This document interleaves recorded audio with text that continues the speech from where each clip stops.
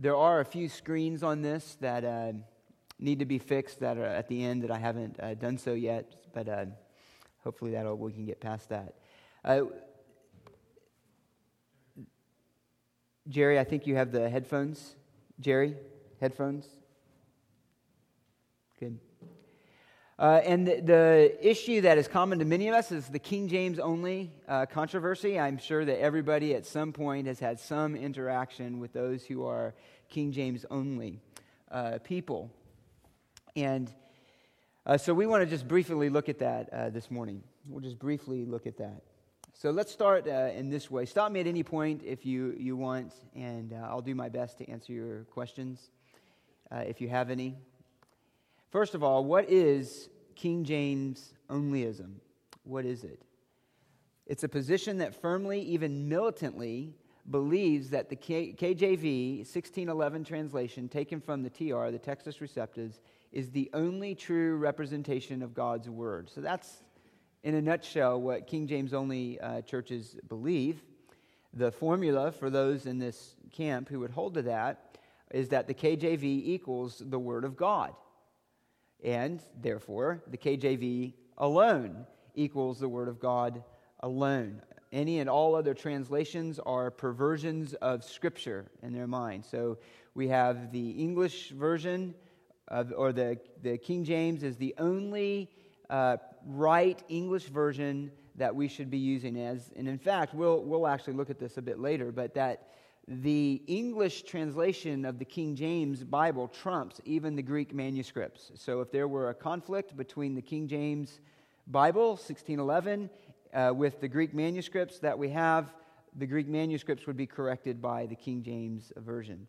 And many problems with that we'll look at, some of them in just a bit. But nonetheless, that's where they come from. And so there are no doubt some and many sincere believers who hold to this, and that's what they've been taught. And many who we would say are not demonstrating the reality of genuine saving faith simply by where they're actually putting their trust and what's demonstrated in their lives. But many also are, and this is just what they've been taught. And so we want to just look at this and gain a little bit of clarity on it. Now, Peter Ruckman is a main apologist for the King James only. Has anybody ever heard of that name? Okay. Peter Ruckman is a key apologist for the King James only camp. He's one of their greatest spokesmen. He's very outspoken. He's very vitriolic in his speech, in the way that he approaches this. Let me give you just a few quotes from him, and then by a couple other people. Now, the New King James Bible, like every English translation since 1884, had to compare itself with the original AV of 1611. The AV is the authorized version. For this is the standard that God set up, whereby to judge all translations. No edition of the English Bible since 1880 could sell unless it first compared itself with the absolute standard of truth set up by the Holy Spirit. So you see where that's going, right? There is that translation, even that edition, is what every other translation is measured by. In an article titled New Age Bible Versions and Exhaustive Documents, this is like an old Puritan title, actually. New Age Bible Versions and Exhaustive Documentation Exposing the Message, Men, and Manuscripts Moving Mankind to the Antichrist One World Religion. That's great alliteration. It's just everything after that's terrible. But so this is by someone named G.A. Ripplinger. Have anybody heard of that name, G.A. Ripplinger? Okay, another apologist there. Just to give you an insight of the thinking, and now these are the most extreme side. There can be some more mild versions of this within the church. So these are the more extreme, but it does show you where a great portion of those who hold this go. This is what they would be resting in, this kind of defense. Although this is just a personal comment here. Daily during the 6 years needed for this investigation, the Lord miraculously brought the needed materials and resources, much like the ravens fed Elijah. So he's like a prophet. Each discovery was not the result of effort on my part, but of the directed hand of God. That's like a definition of an inspiration. In 1 Peter, men moved along by the Holy Spirit. So much so that I hesitated even to put my name on the book. Consequently, I used G.A. Ripplinger, which signifies to me God and Ripplinger. God as author and Ripplinger as secretary. That's a pretty amazing statement. I mean, that is essentially claiming divine inspiration for yourself equal to the level of an Old Testament prophet and one of the great Old Testament prophets. So according to him, he stands in the line of God's great prophets to his people, giving them an inspired word. In other words, thus saith the Lord is what he's claiming for himself. I don't know. To the best of my knowledge, yes, just from when the book was published, but I don't know if he's still alive. So let's look at this a little bit. What are some of their arguments? Two major text families in textual criticism. We won't spend a lot of time on this, but just to mention it, is an Alexandrian. These are older texts, and we have fewer manuscripts. Now, let me just say, textual criticism is a very broad science and art. So we don't have the original autographs or the original manuscripts. Okay, this is just a big overview here. We don't have them. God did not keep those, and I think out of much divine wisdom he did, and they would end up being worshipped like the ark did. And not only that, but the very divine wisdom in how the word was spread across then the Roman Empire and preserved through these many copies and manuscripts.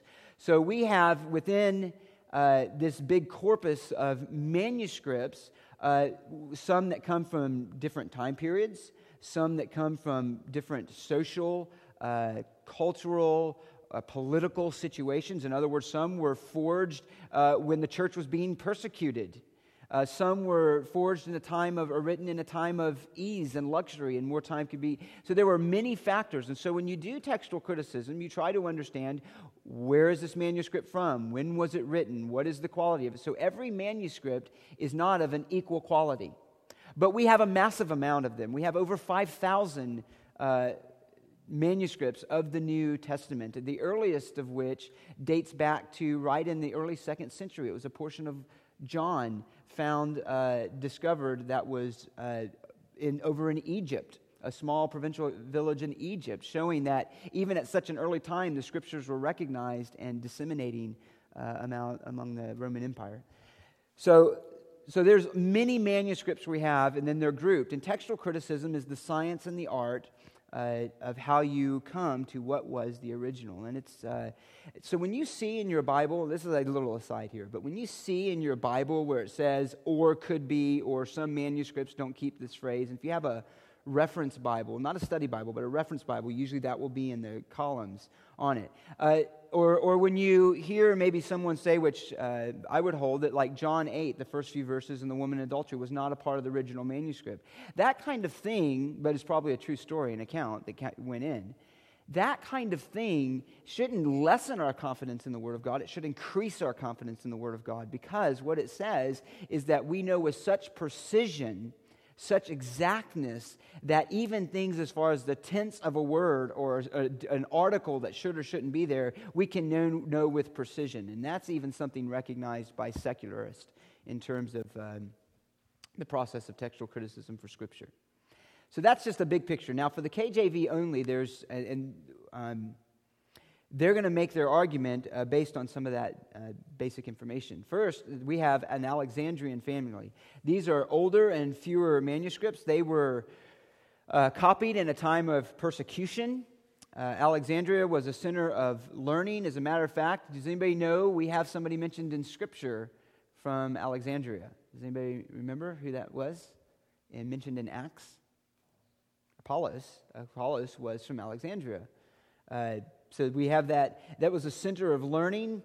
But when many of those manuscripts that we have from that area were written in a time of persecution, excuse me, I'm just going to change one thing here, because they updated they updated this keynote, and as with most of their updates lately, they've made it worse rather than better. Okay, anyway, we'll do this. So it was a center of learning.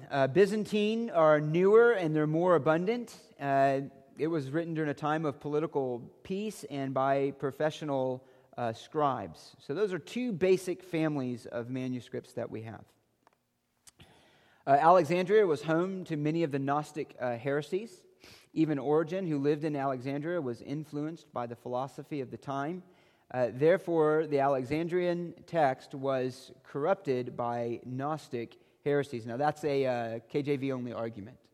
Okay, and there is some level of truth to that. There was Gnosticism there. There were some anti-Christian philosophies going around there, things that had perverted the gospel message. And Origen, we know, wasn't totally free from his times, and he lived in Alexandria.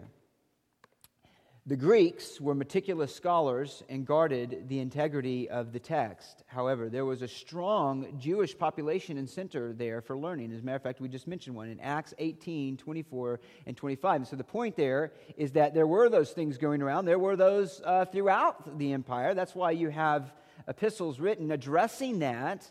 1 John and others, at least what was, it wasn't a full-blown Gnosticism, but it was an incipient form of it.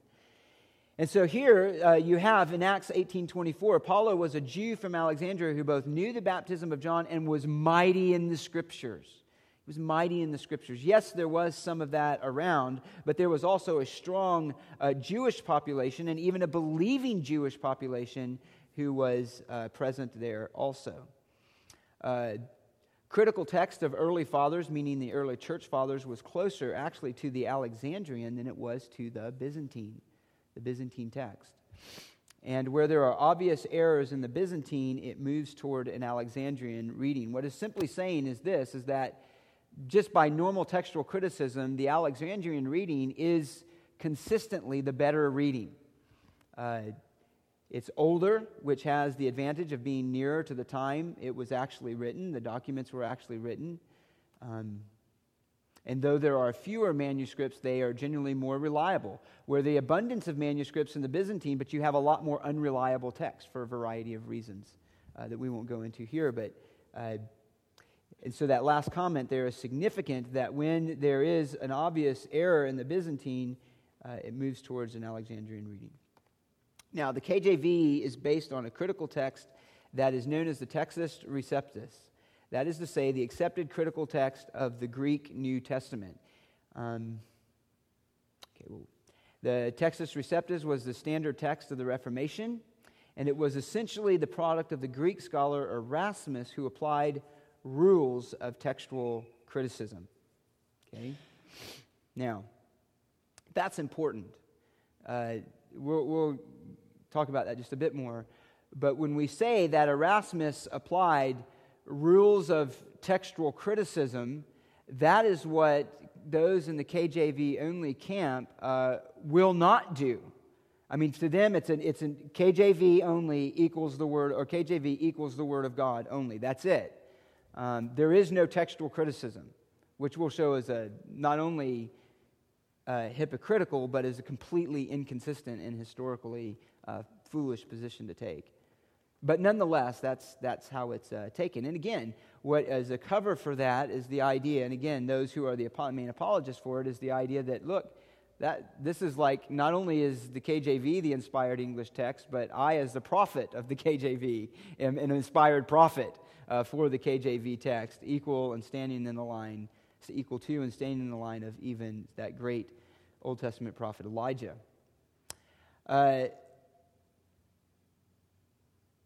Okay, let's look at this. Actually, let me go back here.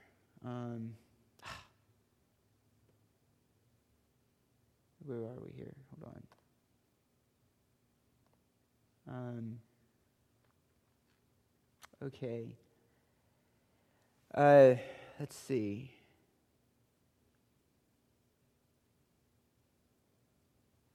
All right, let's do this. So open your Bibles to 1 John 5:7. Now, the text was up here. This is part of the screens that haven't been fixed yet. But open up to 1 John 5, 7.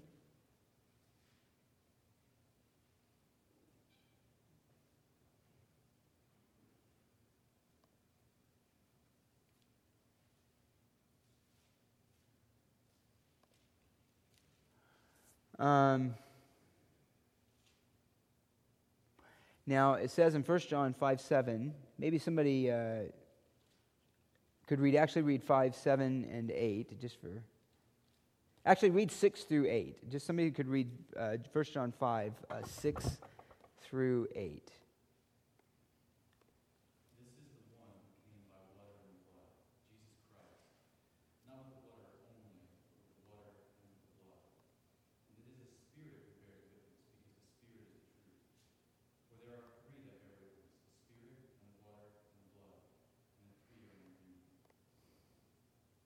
Okay. Now, is my screen up there? No. Okay, let me put this back up. All right. Now, in Erasmus' first or second editions, this phrase is actually in 1 John 5, 7, is not in Erasmus' first or second editions because it's not in any of the Greek texts, but only in the Latin Vulgate. You have to understand, when Erasmus was putting this together, that was a major advancement in the study of the Greek language in the Greek New Testament. He was an excellent scholar. He was a Catholic scholar who never became a part of the Reformation, although he also was one who was diligent in wanting to reform the Catholic Church in sense of its morality. But he was Catholic, but an excellent scholar, and he actually produced the Greek New Testament text that Luther was using and that many of the reformers used at that time. So God used him nonetheless. And so Erasmus, when he was putting together this Greek text, he was essentially filling in lacuna or gaps with the Latin Vulgate, and he changed his own versions of the Greek text several times. And this is the text that Textus Receptus is the one that Erasmus put together. He was highly criticized for relying on Greek rather than the Latin, however, even his time. And he included this phrase, in the third edition because of a promise to an opponent. Here's an account of that. He was constrained to insert the phrase. Now, when he presented with an Irish manuscript, the manuscript is highly suspect in that it most probably was created in the house of the Grey Friars, whose provincial Henry Standish was an old enemy of Erasmus and whose intention was simply to refute Erasmus. So Erasmus actually did not include it because it wasn't in the Greek text. He had this conflict with this guy, and Erasmus essentially said, look, if you can produce a text that has this phrase, I'll include it. And so this guy, conveniently comes up with this text that has this phrase, and it was highly suspected. It was obviously a forgery for a variety of reasons. But nonetheless, Erasmus, true to his word, ended up including it in his Greek text. So, anyway, the point is being made here is simply this, is that when this text was putting together, which is the foundation of the King James only, this Textus Receptus, there were a variety of other factors that were contributing. Some of these that were obviously wrong. Erasmus himself making many changes. And as a matter of fact, I don't know if I have this in my notes. This is going to go to something different. Anyway, I'll try to make sense out of my screens. It got all jumbled up somehow, and so I'll try to just bring it together in a way that makes sense. But anyway, when he was doing this, like at the end in Revelation, there was a whole gap missing from the Greek text, which he simply supplied with the Latin Vulgate. He translated it back. The Latin Vulgate version, he translated back into Greek and then put that as part of the textual Receptus. When Erasmus was himself putting together that Greek text, he was using all of the evidence that was available at that time. In other words, he was engaging in textual criticism. In other words, he was making corrections. He was comparing one text with the next. Where he didn't have a text, he relied on the Latin Vulgate. There were errors that were corrected along the way as it was reprinted and so on and so forth. The main idea in all of this is simply to note that he was engaged in a process of textual criticism. Engaged in a process of textual criticism. Now let me pull up a few examples, other examples here. Now, the point is that if in some translations where that phrase is not included, matter of fact, you might have what was in here already, the note that's in my Bible actually. A few late manuscripts add, "In heaven the Father and the Word and the Holy Spirit, and these three are one. And there are three that testify on earth, the Spirit," and then so forth. By removing this verse, the KJV only advocates claim then that here's a denial of the Trinity. A denial of the Trinity, that this is an attempt to destroy the doctrine of the Trinity by these satanically inspired translators of the Bible who would change the Word of God because they would change the King James only text.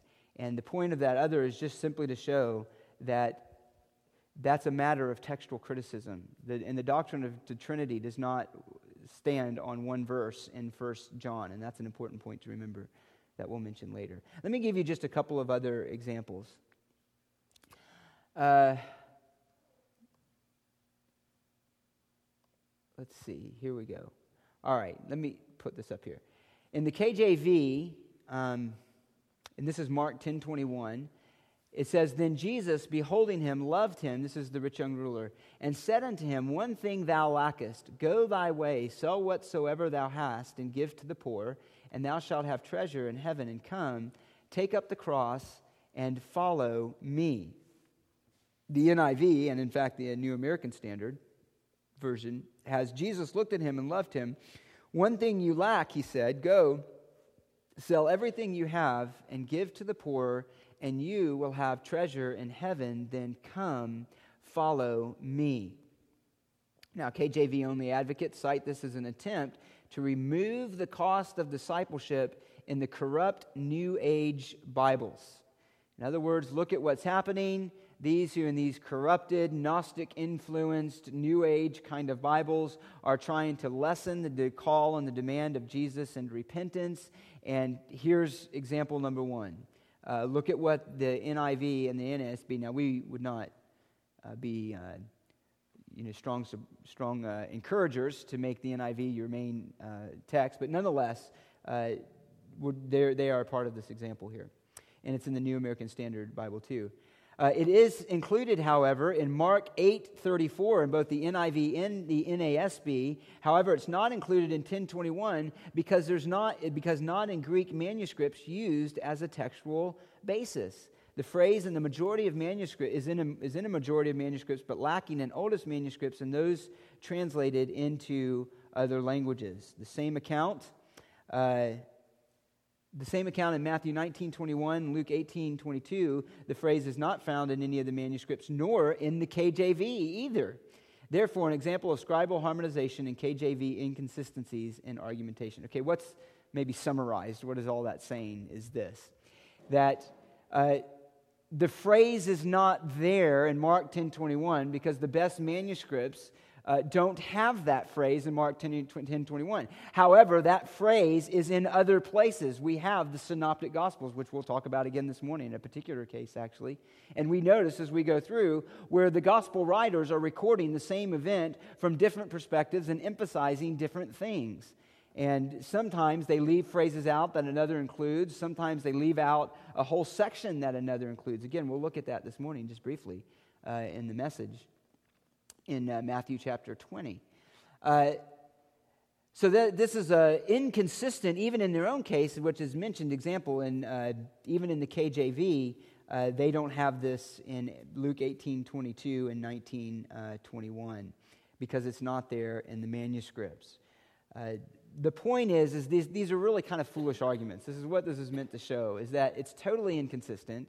It's a foolish argument in the sense that also, if it's in other places in the Bible, you compare the accounts. So if in Mark 10:21, in the New American Standard, it's not there, but it is there in the other accounts, how in the world could you claim some kind of attempt to cover up the cost of discipleship? And also, as if the whole cost of discipleship were encompassed and found its whole expression in that one verse.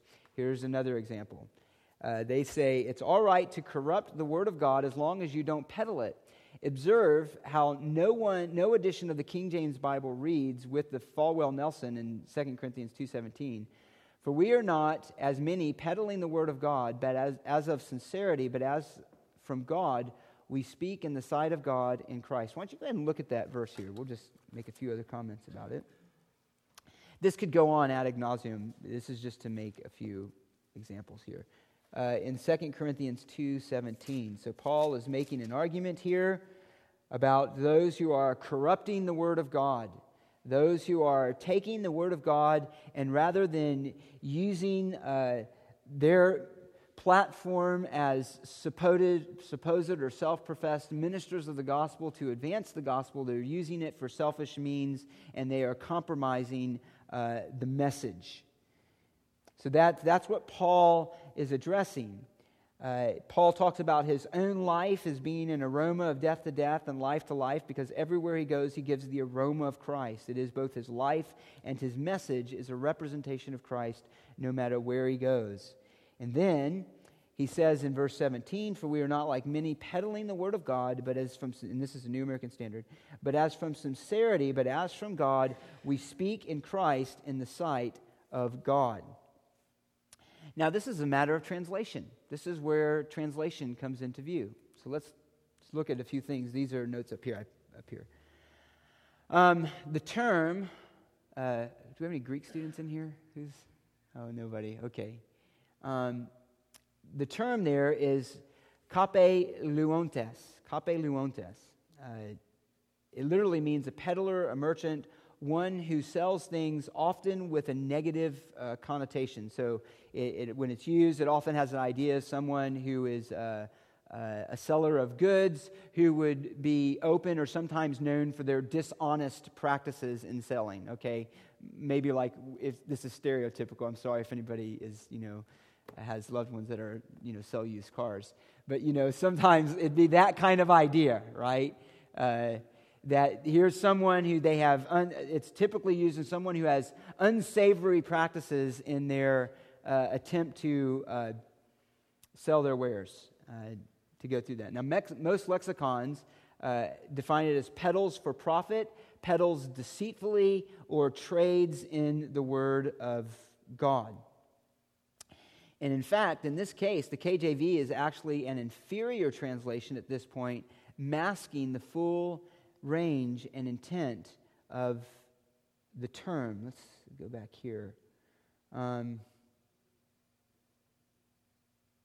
It's all right to corrupt the Word of God as long as you don't peddle it. And it has corrupt in the terms, in the language of the KJV. So again, did I go, how far? I am so sorry for this. I am going to now be more motivated to fix this. The point is that it's a silly argument. Really, it's just shown the silliness of these kind of arguments. There we go. The fact is that Paul is addressing something here about those who are corrupting it by with their false motives and compromising the message of the gospel as it's being spread around. And so he's actually confronting these false purveyors of the Word of God. Here's another one. Here. You know what? Let me do this.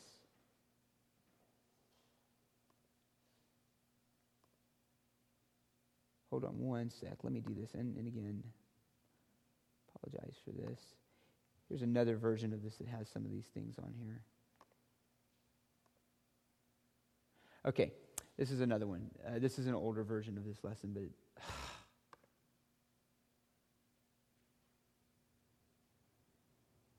Well, go ahead and look at Isaiah 19. You can look at it in your own Bible.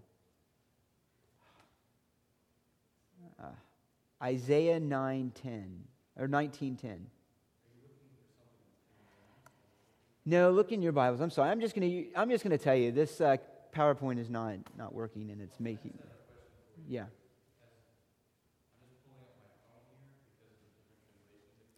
Mm-hmm.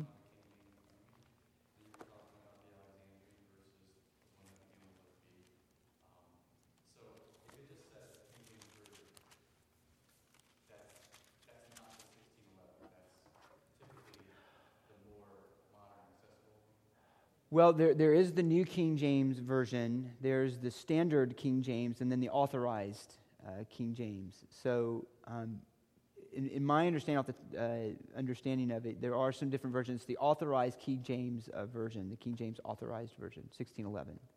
That's the one that they're defending, particularly. So they would even see, for example, like the New King James Version as corrupt, as compromising.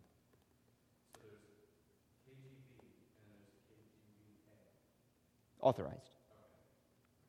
S, Standard. Let's look at this. And again, I'm sorry I can't pull this up on my screen, but we're wasting too much time on that. In Isaiah 19:10, somebody read Isaiah 19:10. And the pillars of Egypt will be crushed, all the hired laborers will be grieved in soul. Okay. Now, in Isaiah 19:10, all Hebrew manuscripts read soul, whereas the KJV actually reads, what do you have? What does it say? So you want authorized? Well, yeah, tell me what it says. It says, for we are not as men. Oh, I'm sorry, you're in Isaiah? Yeah, Isaiah 19:10.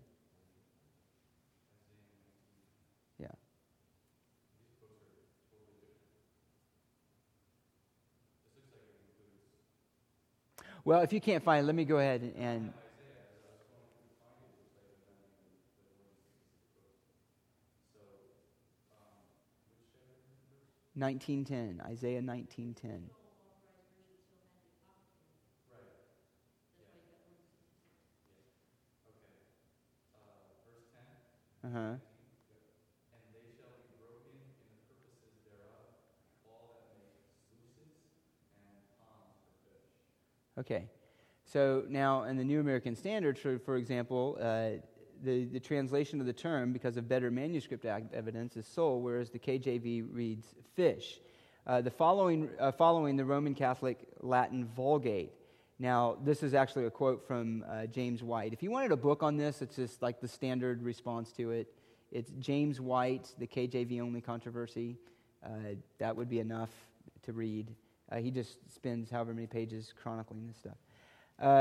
Do you suppose, is his question, do you suppose this is a New Age tack on the spiritual nature of man, attempting to lower him to a mere animal? Well, we wouldn't say that. The point is right, you don't want to reverse that argument. It would be foolish. No, this is an issue of textual criticism. That does not change the message of the Bible about men. Another example, Genesis 36:24. Let's hop around to some of these and then we'll wrap it up. Genesis 36:24. Genesis 36:24.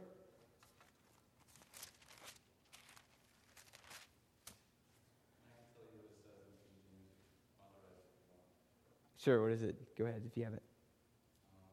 In Genesis 36, right? Yeah. Genesis 36:24. It reads, and these are the children of Zibeon, both Ajah and Anna, and this was that Anna that found the mules in the wilderness as he fed the asses of Zibeon his father. Okay. Again, I'm going to give a quote here from James White. In Genesis 36:24, all Hebrew manuscripts and other ancient authorities read found water. Okay, the KJV, whereas the KJV reads found mules, following a medieval Jewish commentator. Okay. Do you suppose this is a New Age tack on the Word of God for which water is a symbol, replacing it with mules? No. Okay, again, this is just to show the ludicrousy of some of these arguments. Let me give you one final one here. The use of age.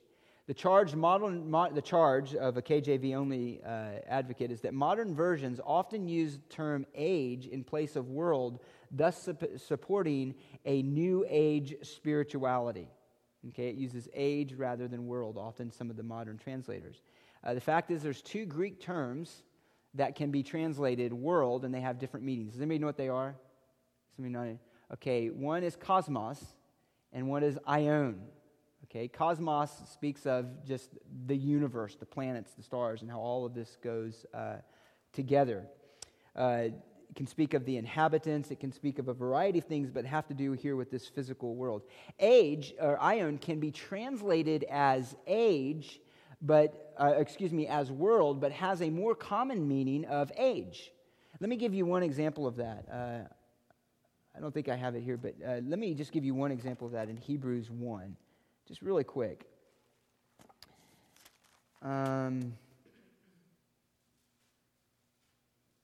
Hebrews chapter 1, in verse 2. In these last days, God has spoken to us in His Son, whom He appointed heir of all things, through whom also He made the world. The term there, world, is actually aion. It's not cosmos. It's not cosmos. It actually would be a better translation to speak of the ages. And it's also a more powerful statement. Because what he's saying there is he didn't just create the physical universe, but that in Christ, everything else that he's going to mention later, or that he mentions even in that, whom he appointed heir of all things, through whom also he made the ages, is a much more comprehensive idea than just the physical world. It means that all of these things that God created, from creation to all of the epics of men to even the eternal state, the new heavens and the new earth, are all summed up in the creative work in the person of Christ, and all going to be summed up under His dominion, the lordship of Christ. That's Ephesians 1, the summing up of all things in Christ. It's a much more powerful word. Now, a New Age person would look at that then, if you translated that age, and say, look at how you're perverting it, you're bringing in New Age Gnosticism into the Bible, and you're corrupting it. And it's actually just rather foolish. Age is actually a more accurate and clear translation that maintains distinction. We have a couple of minutes, so let me just give you a couple other examples of that. Matthew 12:32, something that I have down here.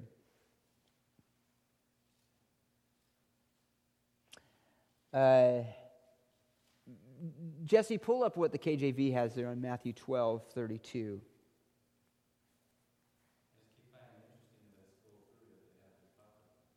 Yeah, well, because they're following the Vulgate largely. Matthew 12:22.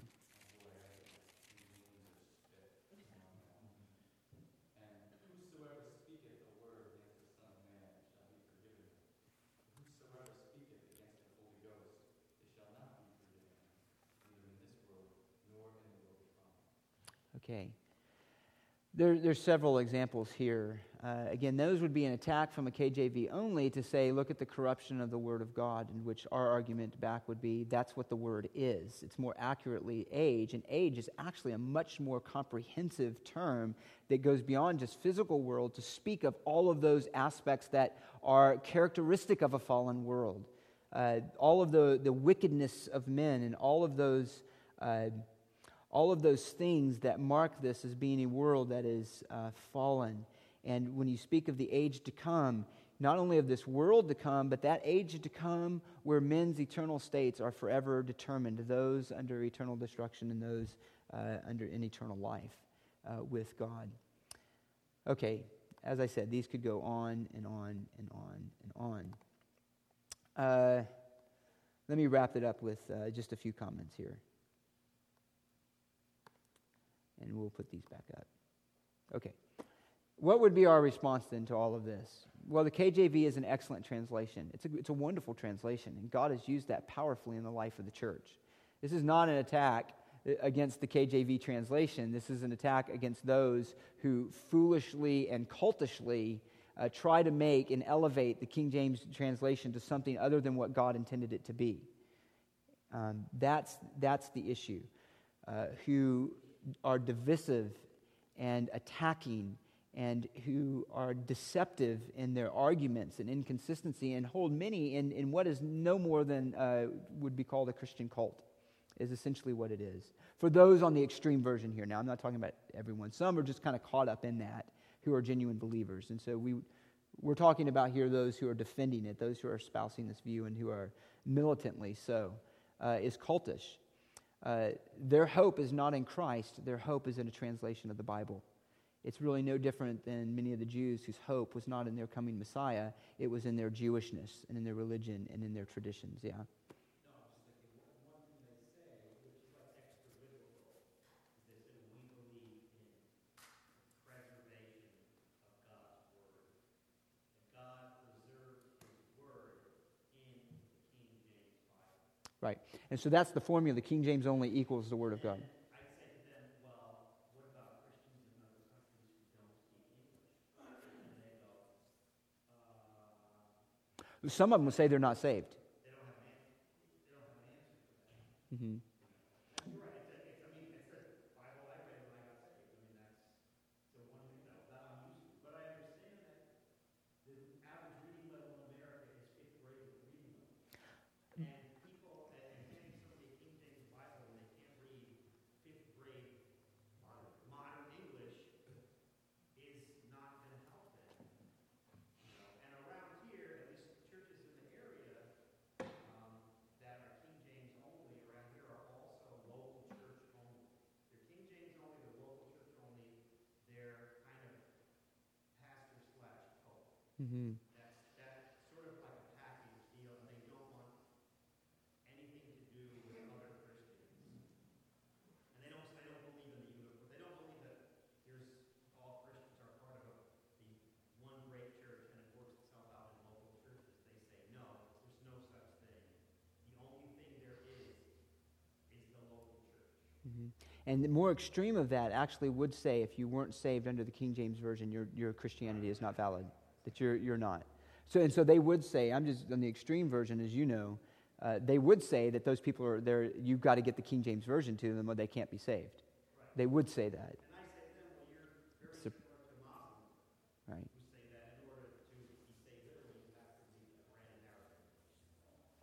And that's exactly true. And that would be the paganism of it. And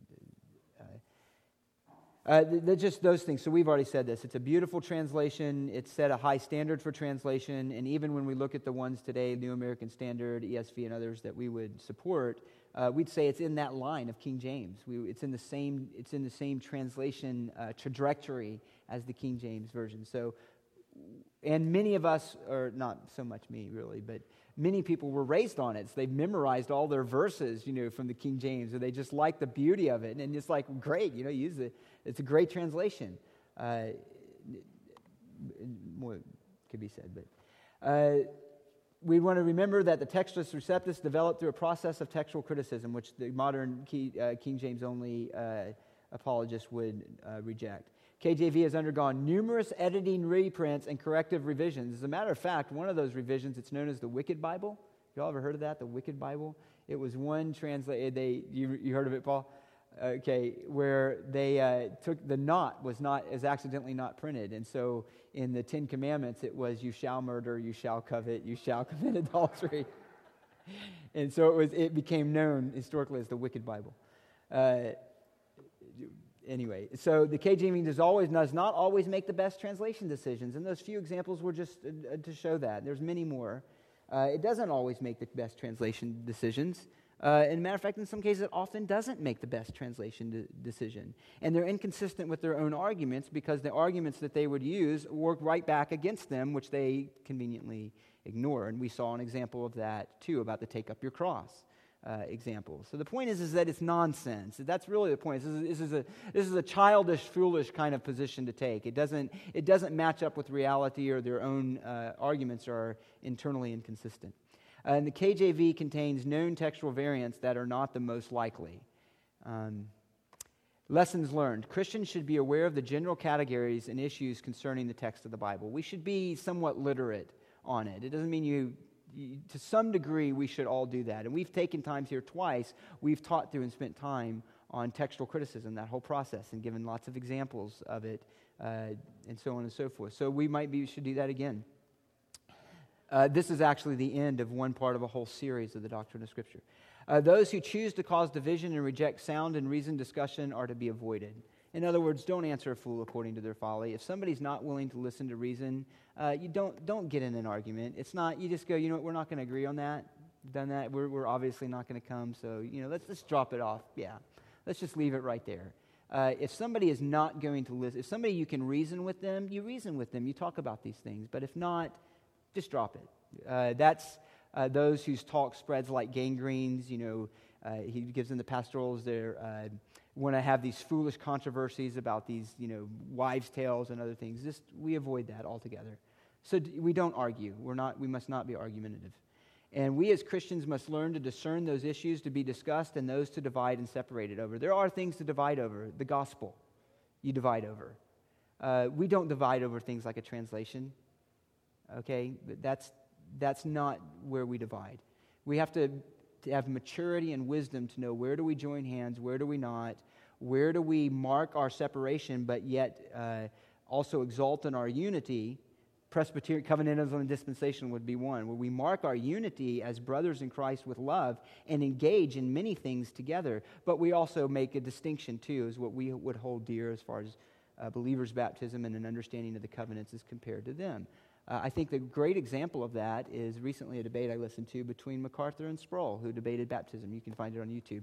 Great example of firmly arguing your position in an atmosphere of mutual respect and love for a brother in Christ. It's just, and they love each other and exalt each other, and yet they don't compromise at all about their position. There it is. It's right out there. But yet in a spirit of brotherly unity. It's a great example. I'd encourage, if for no other reason, just for that reason to listen to it, would be encouraging. And the last one, we as Christians must be discerning but not overly censorious, which can be a mark of pride. All right? Our goal as Christians is not to go out and find why everybody else is wrong. Okay? There's obviously sermons could be preached on all of those, but we should be marked, if by nothing else, if somebody saw us discussing it with a KJV-only person, they should, if they don't even listen to the arguments, be able to see that there is a difference in how they're discussing it with patience, with kindness, with reason, as opposed to what is usually typical on the other side, which is anger, attacking, venom. And they should say, well, I see a difference, at least in how they're approaching it. And we would want that to be said of us. And it can be difficult. Sometimes it takes a spirit of grace to respond that way. Let me pray first. Father, thank you for your goodness to give us your word. May we not only argue and defend such issues as the text and so on, but may we love it and live and breathe and depend on your word and your glorious revelation of yourself and of Christ that is in it. May it be a strength and our encouragement. May we delight in your word because we delight in Christ, and may it be sweeter to us than honey from a honeycomb. We pray these things in the name of Jesus. Amen.